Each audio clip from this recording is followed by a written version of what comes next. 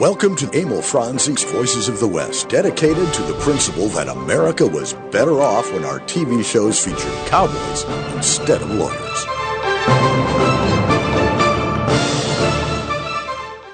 Got to turn that up. Yeah, I'm wondering where you were. Yeah, boy, howdy, here we are. It's another edition of Emil Franzi's Voices of the West. It's a Saturday afternoon, the 23rd day of November, and our guest today is Bill Markley. And Bill is the author of yet another book here, comparison-type book. It's Outlaws of the Legendary West, and he's writing about Billy the Kid and Jesse James. Bill, welcome to the program. Thanks, Harry, and hi, Bunker. How you doing? Doing good. Yeah, good to hear you again. I'm doing good. So we understand that today is supposed to be, or is thought to be, the birthday of one William Bonney, Mr. the Kid, according to the Bill and Ted excellent adventure movie. Yeah, I've come across a little information here, Bill, which I'd like to share with you. I didn't know this until yesterday or the day before, that the birth date, the Billy the Kid's birth date, is disputed between September 17th and November 23rd. And what makes it really interesting is that St. Peter's Church in Manhattan has the baptismal papers of Henry Antrim, and they are dated September 28, 1859, which would be just about right for a baptism after a birth on the 17th. Have you heard anything about that? That's the first time I ever came across it. No, actually, when I did my research, I didn't come into that, but I think one of the interesting things is that Ash Upson, who worked with Pat Garrett to write, their story on Billy the Kid, today's also his birthday. So, isn't that kind of convenient? Yeah. Well, speaking of today, I need to make a correction from last week's show.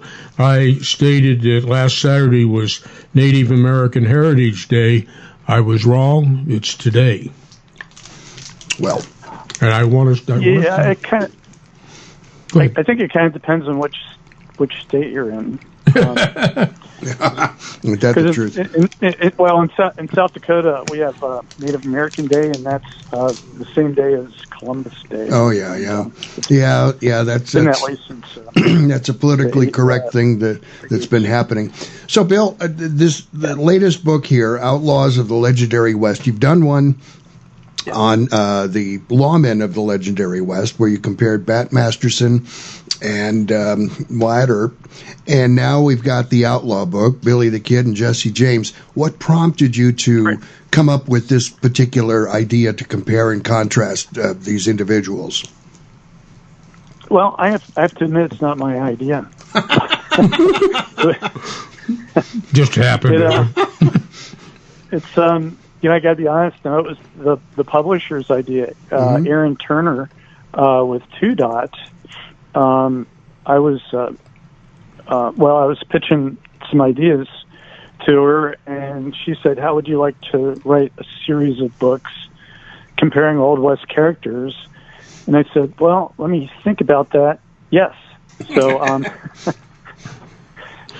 she gave me the opportunity to do this. So the publishers first picked Wyatt Earp and Bat Masterson, and then they said the next one they wanted to have in the series was Billy the Kid and Jesse James. And I'm currently working on the third in the series, which is going to be on Geronimo and Sitting Bull. Oh, cool! And interesting. And then after that, I'm going to compare. Got a contract to do Wild Bill and Buffalo Bill. Oh, the Bills. So looks like I'm set for a while. Hey, I got one to add to you then. Jim Bowie and Davy Crockett. Who's the bigger hero of the Alamo? I'm sorry, Davy Crockett and who? Jim Bowie. I couldn't hear you. Jim Bowie and Davy Crockett. Who is the bigger hero at the Alamo? Yeah. I like both of them. Well, who was the biggest hero? I mean, I don't know that any of them were the hero. Yeah, well, they died heroically. I'll give you that. Yeah. Let's move on to who should we start with first? Should we start with? Let's start with Jesse James, because who shot Jesse James? He's there. So Jesse James. There is a ton of information out about Jesse James. He was portrayed on the silver screen numerous times, dating back to the very accurately, though. Very first one from 1908, the James Boys of Missouri, obviously a silent. And our first talkie was Jesse James in 1930. I don't have any information on who was in that, but there's got to be 100 of them. Jesse James movies. We need Boggs here for that, right? But what's the attraction to this particular guy, Bill? I'm sorry. What was the question again? What is the attraction to talking so much about Jesse James, or the fascination with? Yeah. I think I think there's continued fascination with him because he was such a successful outlaw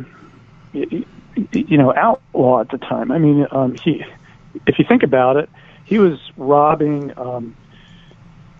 banks and trains, and he, not just him, but Frank and the other, the youngers and everybody. They were, hitting, really secure targets that the average guy couldn't do. Imagine, at the time, a locomotive, a train, that was high tech. It'd be like, today robbing an airplane or something like that, and I think there was a lot of things that went into it. I think part of it was, the mystique that he and his men were still, carrying on I'll use the term, the lost cause of for the Confederates during the Civil War. But I think another thing too was, at the time, a lot of, the common people, regular people in the country viewed the railroads, they viewed the banks, they viewed the express companies as the big entities that were ripping off the little guy.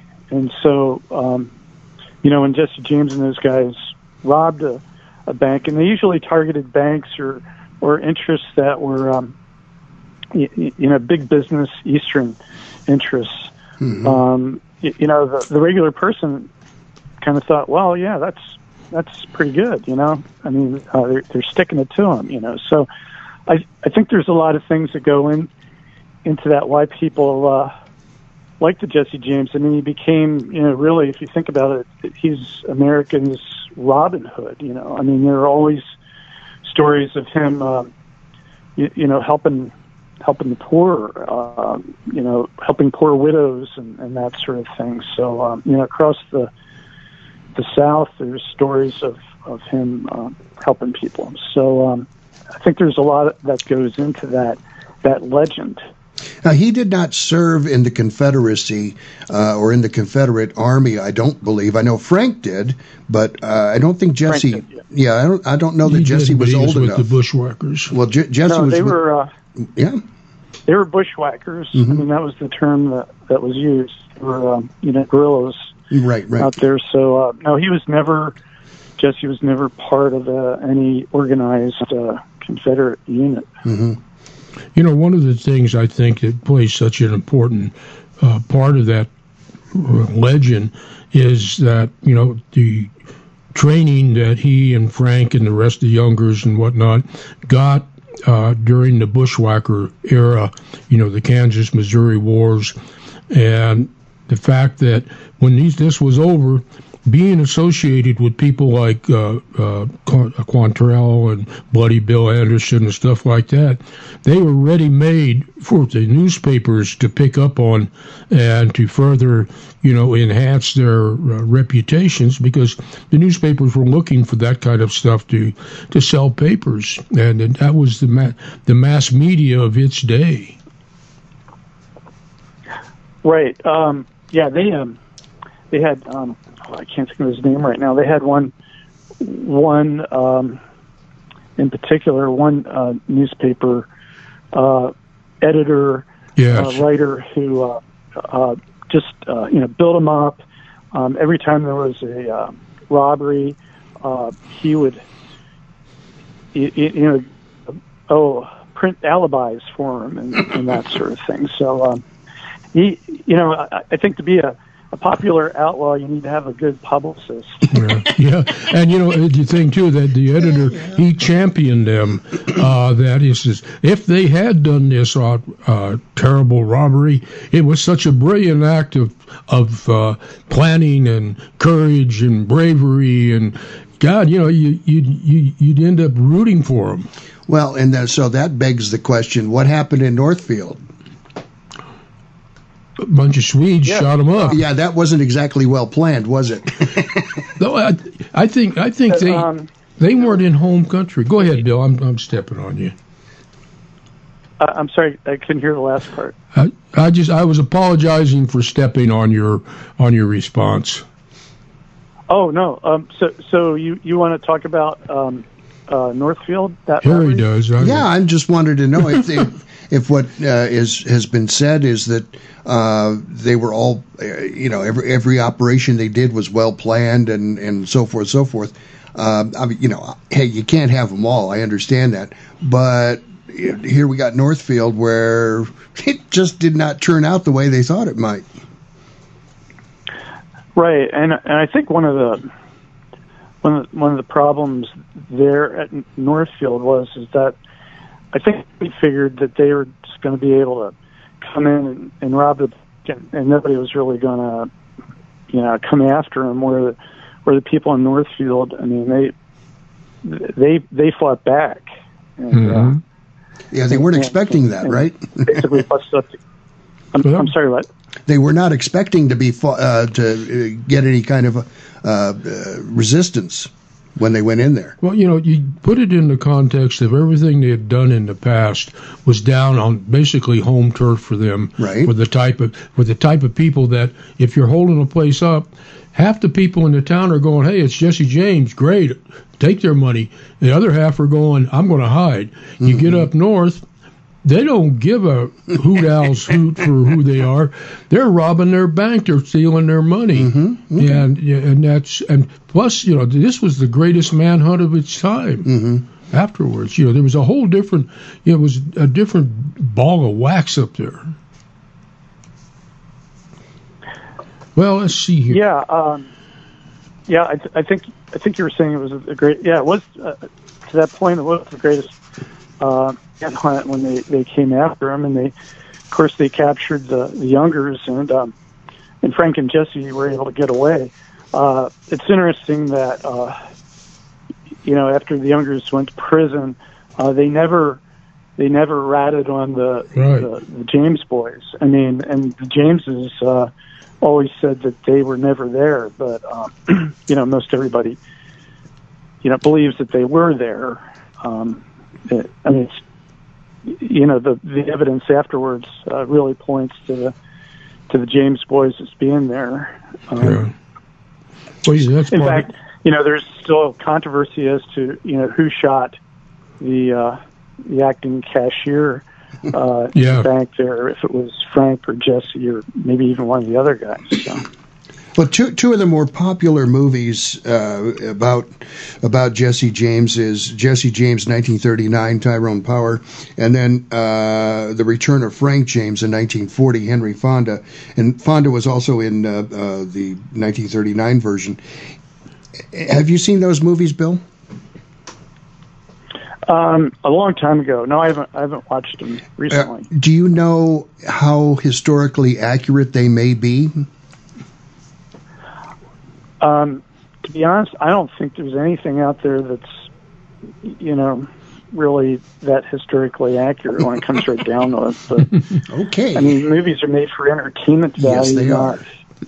Historical documentaries. Agree, but many times, they're fun to watch. Yeah, many times you'll find something that, like Tombstone, for example, that not exactly historically accurate, but pretty doggone close. Well, I keep trying to educate Harry to the fact that Hollywood has never made a true story. I understand that. It's a fun movie to watch. Yeah, I understand. I understand. Entertainment. Okay, no problem. I have a crazy. I like obscure stuff, as you figured out by now.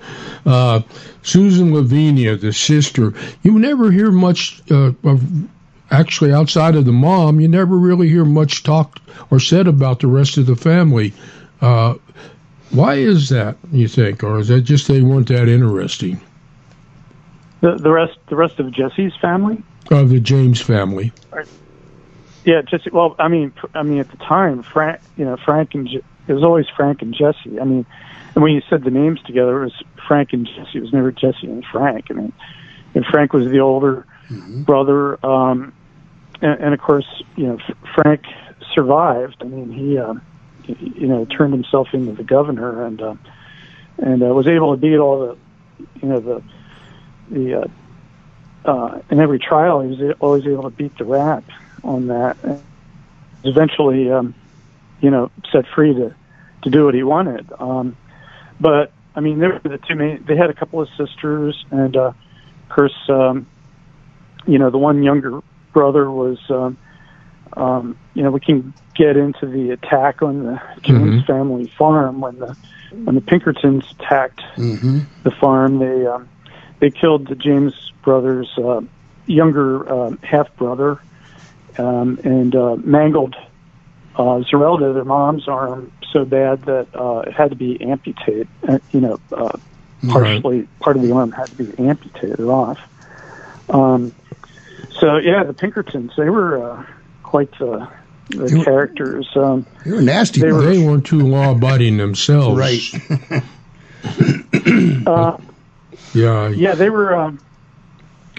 under themselves. The saying, the end justifies the means. Yeah, right. Yeah. That was kind of their motto.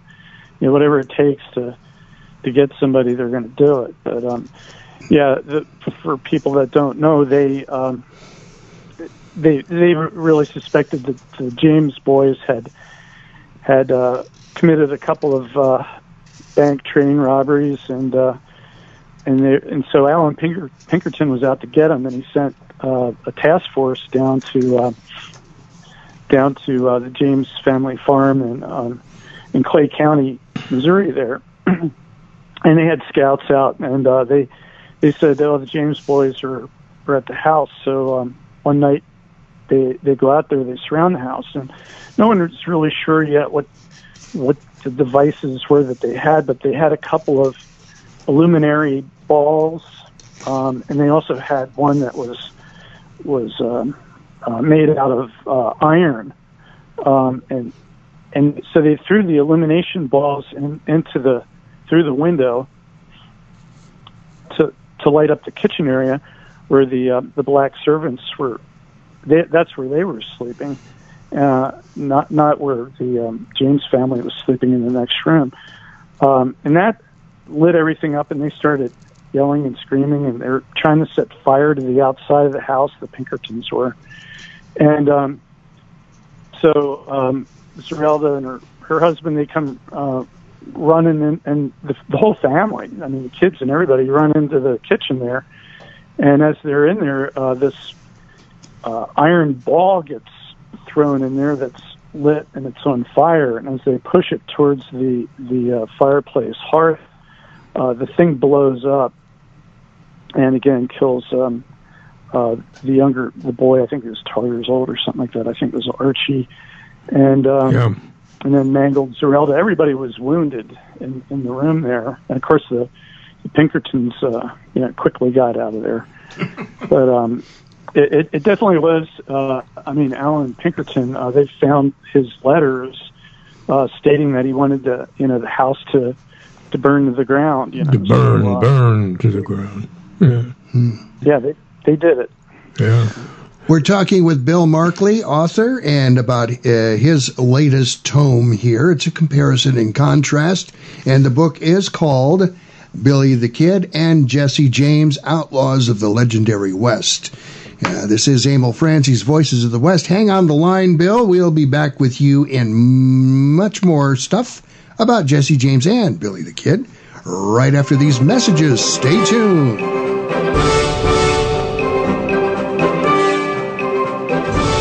The Tucson Trap and Skeet Club is one of the best-kept economic secrets in town. This 900-member group maintains one of the finest shotgun shooting ranges in the country, featuring trap, skeet, 5-stand, and sporting clays fields, and hosts national and international events that bring thousands of people and millions of dollars into our community. The Spring Satellite Grand American Tournament alone involves 1,200 participants for 10 days. Learn more about this and their other contributions to our community at TucsonTrapAndSkeet.com.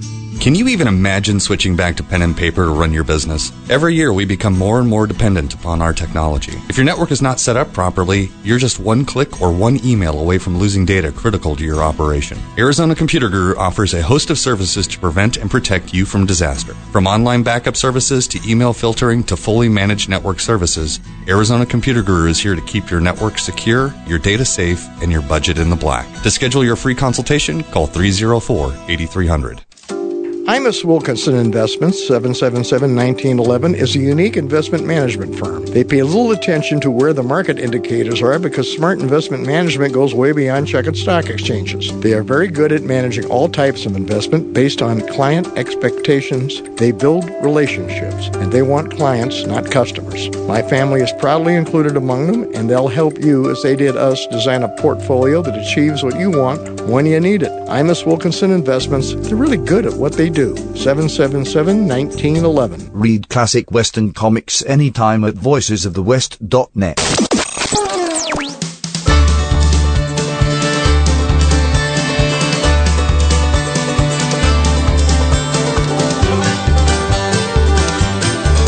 Jesse James was a lad that killed many a man. He robbed the Danville train, but that dirty little coward that shot Mr. Howard has laid poor Jesse in his grave. Poor Jesse had a wife. We are back on Emil Franzi's Voices of the West, and a little bit of Michael Martin Murphey there, the Ballad of Jesse James. We're talking with Bill Markley, author, about Jesse James, and in the next segment coming up, we'll talk about Billy the Kid. That was the primary folk song of Jesse James. That thing. Oh, by the way, Harry. Yes. That's my secret guest that I told you I was bringing today. Oh, yes, you did, yes. And it's a wild turkey from New Mexico, from the Sacramento Mountains, right there in Ruidoso. Mm-hmm. Now, I know you didn't know this, but I speak turkey. I'm a turkey whisperer. And you know, Bill, I discover so many things about DeFrance every time we do one of these shows. And anyhow, my cousin Skip sent this turkey over because he has a message for everybody out there for this upcoming Thanksgiving Day. Mm-hmm. And Mr. Turkey, what is your message anyway? Now, I'll interpret that. That sounded like he had a New Mexico accent, too. Well, he's from the Sacramento Mountains. But what he was saying was, and I'll translate this exactly in his own words. Okay. Eat beef, eat beef. Now that he's done his job, I'll send him back to my cousin in New Mexico because he expressed this real interest of having the turkey over to the house for Thanksgiving dinner. Next time you invite him over, make sure he brings some hatch chilies with, all right? Anyhow, Bill, that's for the serious part of the show. Let's get back to the fun. You know, just to add to that, my office where I do my writing is in the basement, and I have a window that's right at ground level, and a few weeks ago I had 3 turkeys that came by and looked in my window to see what I was doing. Checking up on you. That's cool. You know, I have maybe they were critics. You know, as long as they don't call you a turkey, you're okay. You know, I want to thank you for something. You're reading the book here. one of the things that, I notice is there's a lot of redirection on who did what, like the James boys would do something and they got papers that say, well, they didn't do it, and somebody else would do something and the papers would say they did. But in one of the raids that they did, a couple of the guys that were on the outside holding horses, when the S hit the fan, they started shooting up in the air, to make people take cover. But they were shouting out, "The Lowry Gang, the Lowry Gang," and that piqued my interest. And I have become fascinated with the Lowry Gang, and I want to thank you for that. Sure, and really, again, I mean, these guys were successful criminals, so they would try to redirect people to another gang or whatever, and for instance, photographs of Jesse James. There's really not many of him after the Civil War era because let's face it, if you're a criminal, you don't want anybody to figure out what your mug looks like, and they were they were masters of disguise too. I mean, they change hair color, length of hair, wear beards, wear mustaches, clean shaven. They do whatever they do to try to protect, who they were, and they changed their names too. I mean, they were successful at living at various places and no one knowing who they were at the time. Didn't Frank lasted into the early 20th century, didn't he? 20s. In the 1920s? Yeah. That speaking of the various disguises, there was what you mentioned in here. This is during the Bushwhacker days that Jesse took on the disguise of a young lady and infiltrated this madam's house because the U.S. cavalry would come there and party and misbehave, and he brought in the gang as also young ladies, and I find that fascinating, but kind of hard to believe that an old hardened madam would take in a bunch of bushwhackers in dresses thinking they were girls. What do you know about that? And I did too. I mean, I was kind of skeptical about that one, but I mean that's one that comes through the James family themselves. In fact, in his son's book, he has his own son has that story. So I thought, well, okay, well, if the James family is saying it's true, we'll put it in there. So. And that's one of the crazy things. There's so many stories out there. It's trying to figure out what's true and what's not true. And I think, you find when you read the book that they were blamed for. I point out that they were blamed for, at least in one case, 2 robberies that happened. The one was like the day after the other one, and they were, hundreds of miles apart, when there's no way they could have pulled off both robberies unless the gang split up and some did the one and some did the other. Mm-hmm. So. That was another thing too that I noticed in there, because you mentioned here how there would be a robbery, and then about 4 days later there'd be a robbery in another town, and then a couple of days, 4 days later, another.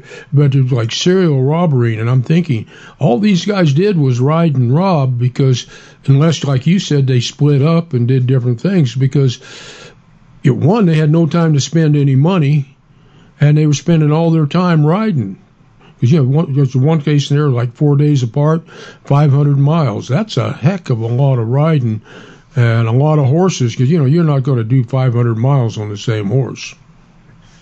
Right. So, and I've talked about this with some people when I talk about Jesse James and Frank and that sort of thing. If somebody's robbed, if you're robbed and you don't really know who did it, wouldn't you just want to say that you're robbed by the king of the outlaws? Sure. Frank and Jesse James? Yeah. It's a better story. I mean, instead of some run-of-the-mill criminal, you might as well, be the top guy. So print the legend. I think that's probably happened at times. Mm-hmm. I like that one story in there here too that you relate, where they're doing this hold up. The town's across the river, and everybody's standing on the bank watching them, and Jesse James trades coats with this one guy because the guy's coat's better, newer than his, and the guy's tickled to death. He's got Jesse James's coat. He doesn't care he's being robbed. Yeah, exactly. I mean, they're folk heroes. So it's like, wow, I was robbed by Jesse James. I mean, even today, wouldn't that be cool? I mean, if you got robbed, might as well be somebody like Jesse James, right?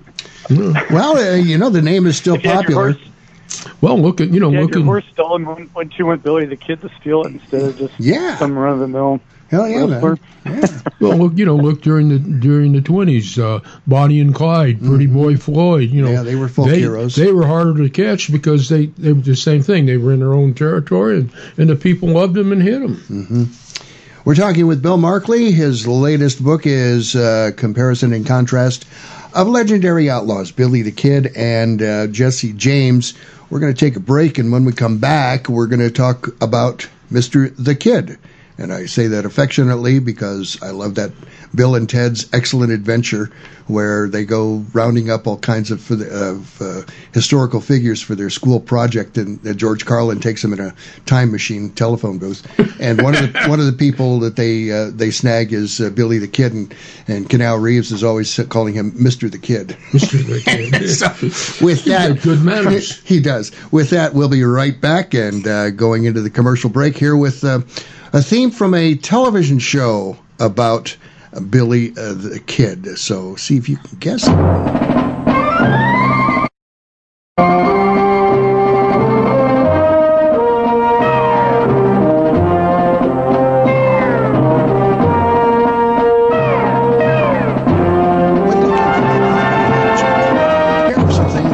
Should consider.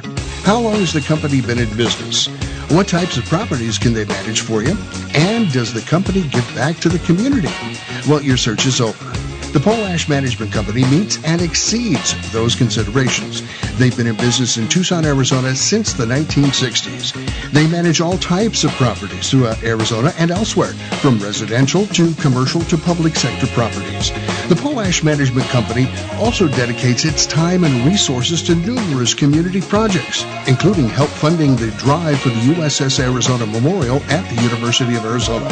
You also want a property management company that puts you, the customer, first. Contact the Pole Ash Management Company today at poleashmanagement.com and ask about the complete package, or call 520-795-2100. That's 520-795-2100. The Pole Ash Management Company. Property managers you can trust. America, let me tell you about Sergeant Greg Anderson. He recently served 2 tours in Afghanistan, where he received a Bronze Star for heroism and a Purple Heart for injuries sustained in combat. He recently left military service, and now he's unemployed. The unemployment rate among transitioning service members is unacceptably high, much higher than the general population. Many of our men and women in uniform gave up good jobs and careers to join the military and take up the fight for freedom around the globe. They deserve a chance to get back to work after serving their country. Please join with the American Legion, the nation's largest veteran service organization, in recognizing that veterans are a proven commodity. They're mature, reliable, and hardworking. The training and experience they receive in the military is second to none. Do you really want to honor a veteran? Hire one. Go to legion.org/honor veterans to find out how you can help. Hello, I'm Mr. Red. No doubt you've heard about rescue groups for dogs and cats. But did you know there's a rescue group for horses? That's right, it's called Horse It Around Rescue. Founders Steve Boyce and Teresa Worrell are helping out all those equine victims of neglect and cruelty by giving them a place to restore their health and wellness. And Horse It Around provides a nurturing and natural environment where horses can be horses, so they can be adopted out into forever homes. More than 120 horses, mules, and donkeys have been adopted out, but like everything else, it costs money to run the project. Horse It Around is a 501c3 nonprofit located in southeast Arizona. Your tax-deductible donations to Horse It Around will go a long way so those horses can be horses. Check out the website, horseitaroundrescue.org. Make a difference in a horse's life. That's horseitaroundrescue.org.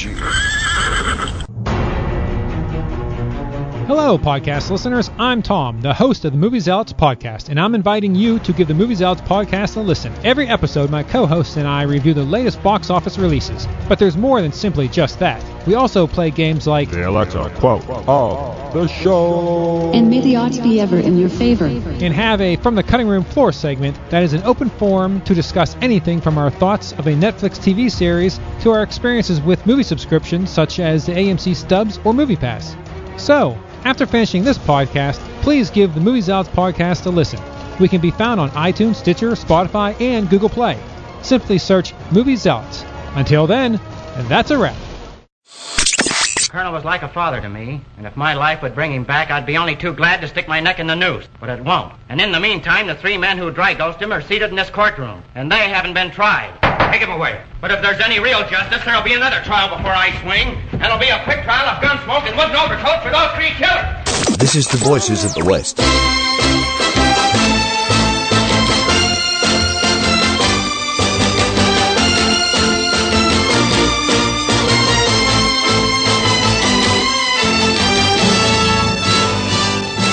We are back on Emil Franzi's Voices of the West, and Bunker de France here, and our guest is Bill Markley, author, and he's written another book here. You're turning them out just as quickly as Boggs these days. This one is called Billy the Kid and Jesse James, Outlaws of the Legendary Old West. Legendary West. Yes. Anyway, all right, we've talked not probably enough about Jesse James, but let's get on to that just gives us Mr. something the to Kid. do another show. Yeah, there you go. Let's talk about Mr. the Kid. Mr. the Kid. What? I bet the fascination is just endless about Billy the Kid. Eh, Bill? Yeah, it is. And, one of the crazy things you think about, he only lived 21 years. And I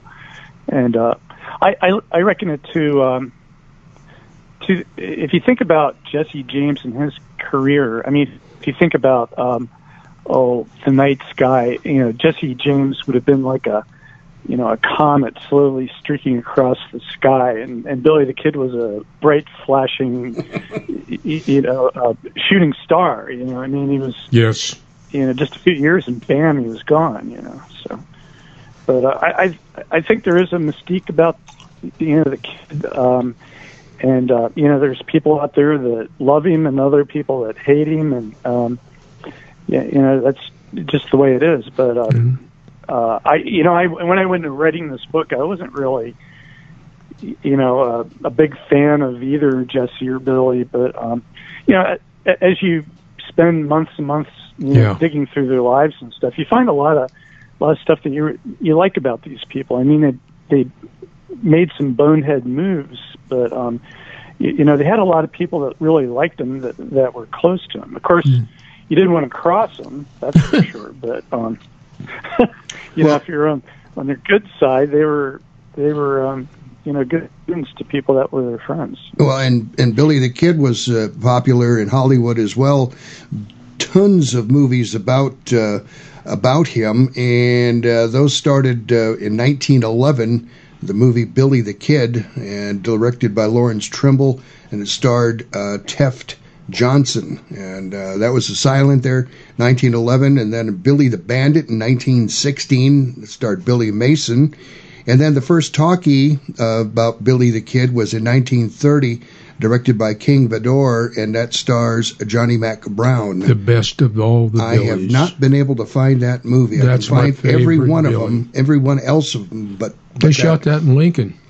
Yeah, Bob Steele played Billy the Kid. Roy Rogers played Billy the Kid. Buster Crabbe played Billy the Kid. 42 of them. A lot of them. 42. Yeah, God, 42 of them. Sunset Carson. I think my favorite was Pat Garrett and Billy the Kid. I just kind of liked that one for some reason. Mm-hmm. Andy Devine in it. Four Faces West. Joel McRae I don't know if I haven't seen that one. He didn't play Billy the Kid, must have been Garrett. But Pat Garrett was Audie Murphy was one. Well, let's see. Yeah. Well, there's an interesting parallel there, and it's a good way of bridging between the two guys. If you look at the dime novels, the best-selling or second best-selling dime novel was the Jesse James. The most popular were the Billy the Kids. He outsold Jesse. Mm-hmm. Yeah, the popular movies as we come into, I guess, the 1970s, we'll call it. We've got The First Notch. We've got Pat Barrett and Billy the Kid, Peckinpah movie, Chris Christopherson in that one. Young Guns, Emilio Estevez, and he did Young Guns 2. Then Bill and Ted's Excellent Adventure, like I mentioned, and a couple of television programs. They do not talk about The Tall Man in here, and I don't understand why, because that was a pretty doggone good series. A lot of that stuff gets passed over because it's not a movie, and but here's an interesting thing, because we're talking about what made him noted, just people reading about him, and with Henry Antrim. As a young boy, before his mom passed away when he was 14, he was a very serious reader. In fact, he had one teacher that would just constantly feed him books. And in fact, you mentioned here in your book, Bill, that he was an average reader, that he'd read anything he could get his hands on, dime novels, and the Police Gazette. And I used to read the Police Gazette. It's a great magazine. Yeah, he was a voracious reader. He loved to read. He didn't drink at all. Yeah. But he loved to sing. He loved to dance. He loved the ladies. They loved him. So he learned how to speak Spanish fluently too, which and he had a lot of Hispanic friends during the time. A lot of them protected him. Just the past couple of days, there's been a story floating around about a picture of Billy the Kid that went to auction, and it's a picture of the kid, said to be the kid, playing poker, and the other people are identified. There's maybe some controversy over that picture. Or photo, the image. Bunker does not think that it is the kid, and why is that, Bunker? Well, one, if you look at the picture, he's wearing a hat. It's a stupid reason, but he's wearing a hat. It's basically like a top hat, and it isn't his character. The other thing is the guy is really just super fresh faced. Now, it's like I told you at breakfast yesterday. You take the tin type of Billy the Kid, take the cowboy clothes off of him, put him in a parka, ski pants, put a surfboard in his hand. What do you call them? Skateboard. Not a skateboard. The snowbird. Put a snowboard in his hand. Okay. He would look like a million other young guys all over the United States and Europe skiing. I mean, he didn't, they talk about how he looked goofy and he wasn't smart, and that's a bunch of baloney. He looked like a 20-year-old would look today. Bill, I sent you a link to that one particular story. Did you have a chance to look at it? And if so, what are your comments? You guys, for me, you're really break. I can't understand anything you're saying. I'm so sorry. Sorry. The photo, the link to the. Are you still talking about the picture? Yeah, the link that I sent to you. Did you have an opportunity to take a look at that, and what do you think about that picture? Are you talking about that picture? Yes. Yes. Hello? Yes, we're here. You're here too. Hello. You're here. I got you. I got you, Bill. Okay.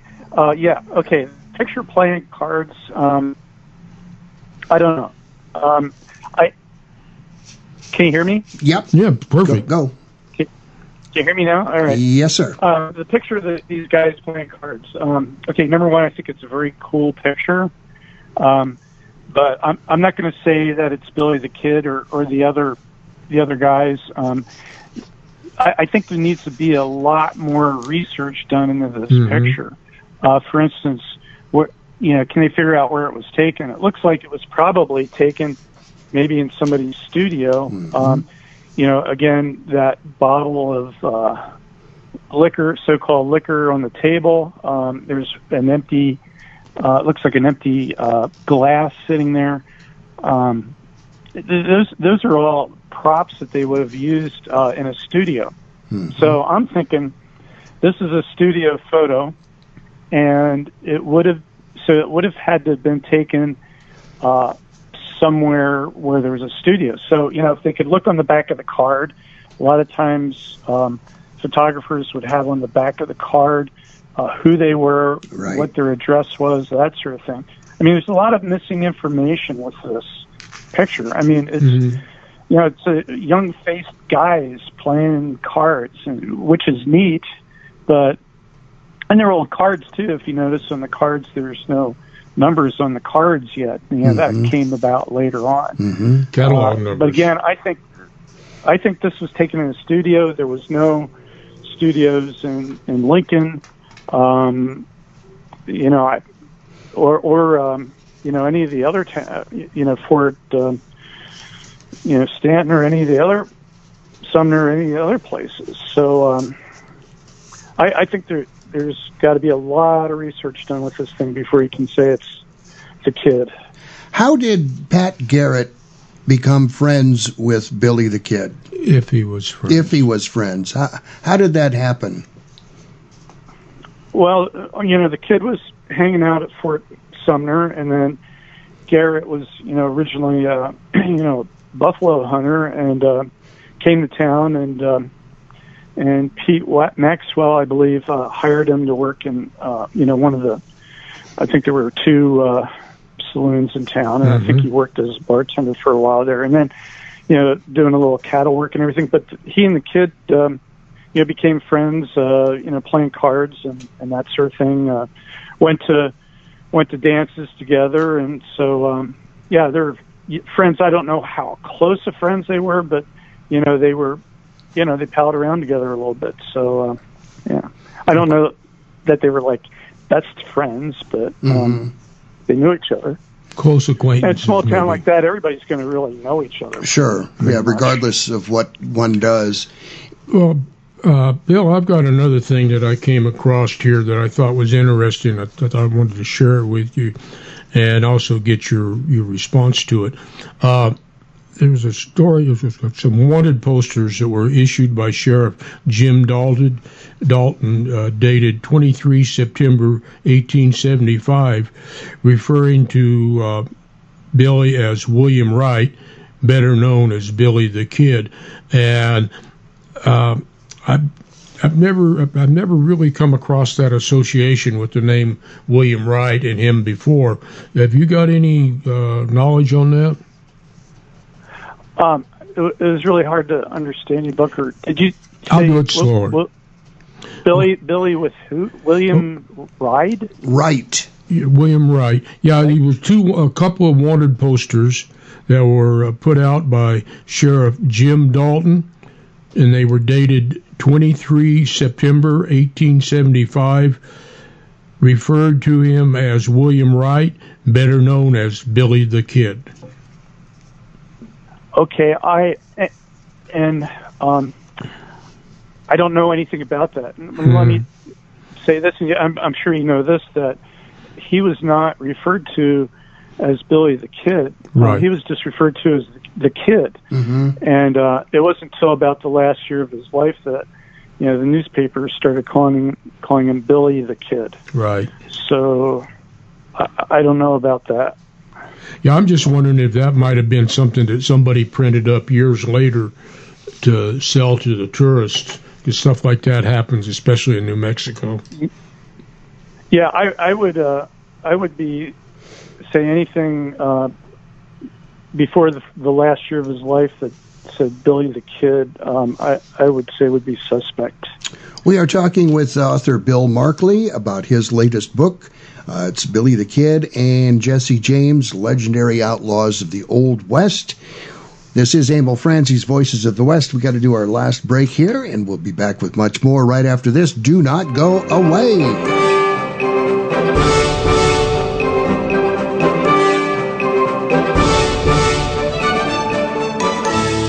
Besides bringing millions a year into this community with national and international events, the Tucson Trap and Skeet Club at 7800 West Old Ajo Highway services the local shooting sports community with a 380-acre site featuring trap, skeet, pipe stand, and 2 sporting clays fields, as well as a 9,000-square-foot clubhouse, which all is available to local shooters, and soon an archery range. Check it out at TucsonTrapandSkeet.com or take a drive out west of town and see it for yourself. New members or single-day use, welcome. Hi, this is Joe Mantegna. Every time my Uncle Willie tells me about his service in Patton's Third Army in World War II, I'm reminded of what we owe the U.S. Army. 14 generations of American soldiers who have courageously defended our nation. Their stories represent the best of America and should never be forgotten. Join me to help build the National Museum of the United States Army, a long overdue tribute to all American soldiers. To learn more, visit armyhistory.org. Imus Wilkinson Investments, 777-1911, is a unique investment management firm. They pay little attention to where the market indicators are because smart investment management goes way beyond checkered stock exchanges. They are very good at managing all types of investment based on client expectations. They build relationships, and they want clients, not customers. My family is proudly included among them, and they'll help you, as they did us, design a portfolio that achieves what you want when you need it. Imus Wilkinson Investments, they're really good at what they do. 777-1911. Old West and Radio Theatre every Saturday at 6 p.m. Mountain Standard Time only on the Voices of the West. VOW Radio.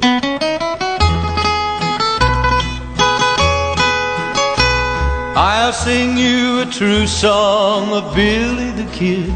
I'll sing of some desperate deeds that he did. Way out in New Mexico, long, long ago, when a man's only chance was his old 44. We are back on Emil Franzi's Voices of the West. I love that song. That's the gunfighter there, Marty Robbins, and doing Billy the Kid. I got to tell you, speaking of Marty Robbins, I saw a movie last night on wherever it was. Raiders of Old California, starring Jim Davis, and also starring in that were Marty Robbins and Farron Young. Yeah. And the upshot of it is Marty Robbins plays a bad guy, and Farron Young is a deputy marshal. And toward the end of the program, or the end of the movie, the two get into a gunfight, and I won't be a spoiler on it, but it was pretty cool. And I'm just glad that those guys had second careers because they're much better singers and musicians than they are actors. Well, Bill, here, help me again here. I want to know more about the connection between Jimmy Doolin and the House and the Santa Fe ring. It was headed up by U.S. District Attorney Thomas Catron, and a lot of shady dealing went on with those rascals. If I understood your connection, what was your question? What was the connection between the Santa Fe ring and the House in Lincoln? Yes. Yeah. Perfect. Okay. Well, for people that don't know, the Santa Fe ring was a bunch of businessmen and government officials that worked together, basically for their own interests, I mean, everybody was involved, senators, the governor, big businessmen, and the House was run by a couple of different guys along the way, but they were basically the local county there, Lincoln County. They were in cahoots with, some said, with the government and that sort of thing locally to better their own interests, whether it was selling beef to the fort or the military or the Indian reservation or what have you, or just selling goods to the locals. And so the Santa Fe Ring was also loaning money to the house, and after a while the house couldn't pay up on their loans, and the Santa Fe Ring people foreclosed on the house. What's interesting is, the post-history, Jimmy Dolan went on to become very successful, very rich, had positions with the state, and Thomas Catron, the U.S. District Attorney, ended up the richest man in New Mexico with the largest ranch and held several very, very, very prominent government posts. Right, yeah. I think he was the first senator, one of the first senators, I think. Yes. If I'm not... First U.S. senator, yeah. So the kid is mostly known for the Lincoln County Wars and some movies and some TV shows, and but he didn't rob people, did he? Just stole horses and cows. No, he would just kind of. I mean, he would just go out and lift cattle, horses, cattle. There's the possibility that he was in on a robbery of government mail at one time, where the soldiers were sending, right after they'd gotten paid, they were sending back their money back home.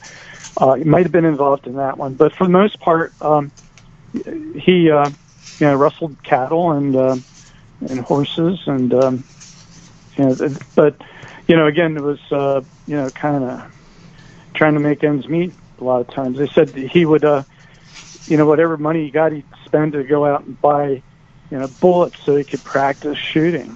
So that was his entertainment. Shooting bottles. They like to shoot bottles. Mm-hmm. Have contests shooting. Yeah. Blazer's Mill is really a great incident with Buckshot Roberts and everything.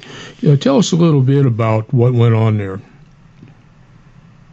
I'm sorry, what went on where? Blazer's Mill. I still couldn't. Blazer's Mill. Blazer's Mill. Buckshot Roberts. Oh, yeah. Okay. Sorry. It's just really hard to hear you guys. Yeah. Apologies for that. Yeah. So Buckshot was the regulators, which Billy was part of. They thought Buckshot was one of the members of the House, or had worked for the House, and they were trying to track him down. They found him there at Blazer's Mill, and Buckshot, he kind of held him off for a while, and basically pretty much wounded every one of them and killed Dick Brewer in the process. So it was quite a gunfight, and it really turned some people off on Billy the Kid, and Buckshot Roberts was kind of people thought of him as a hero holding off these guys. Yeah, the way he did. But he died. Of course, he got shot and died a day or so later. Well, we're rapidly running out of time here, Bill. So, what's on the burner now? You've got another book coming out soon on the Bills, Buffalo Bill, and Wild Bill Hickok. The next one will be Geronimo and Sitting Bull. That'll probably be out next year this time. Great. And then the publisher wants Kellen and I to do another Old West Showdown. That's going to be called Standoff at High Noon. So we'll have 10 new controversial subjects, to go over. Like, did Tom Horn really shoot that kid? How did Davy Crockett die at the Alamo? So a lot of fun topics. Nice controversy. Yeah. Who would have thunk controversy in the Old West? Yeah. Have you and Colin got anything in the works? Yeah, he just said. Oh, did he? Okay, yeah. I was having trouble hearing. That's all right. Hey, we are out of time, and Bill, thank you so much for joining us this afternoon. Yeah. Appreciate it. Well, thank you for having me on. It was fun. You bet. I thank you, and the turkey thanks you. And it's a great book. They're looking in the window. And it's a great book as well. It is. No question about it. Go to Amazon or your favorite book place and buy it. It's Billy the Kid and Jesse James, Outlaws of the Legendary West. By I really enjoyed it. Bill Markley. I really enjoyed it, and I recommend it to anybody out there that enjoys the show. It is great. You will not go wrong with it. That's it for this edition. Next time we meet will be Movies Saturday.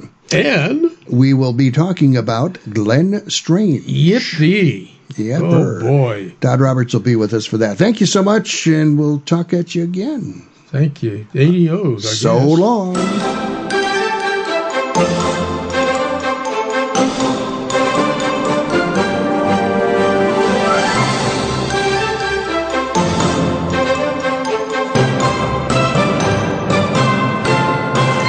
Thanks for listening to Emil Franzi's Voices of the West.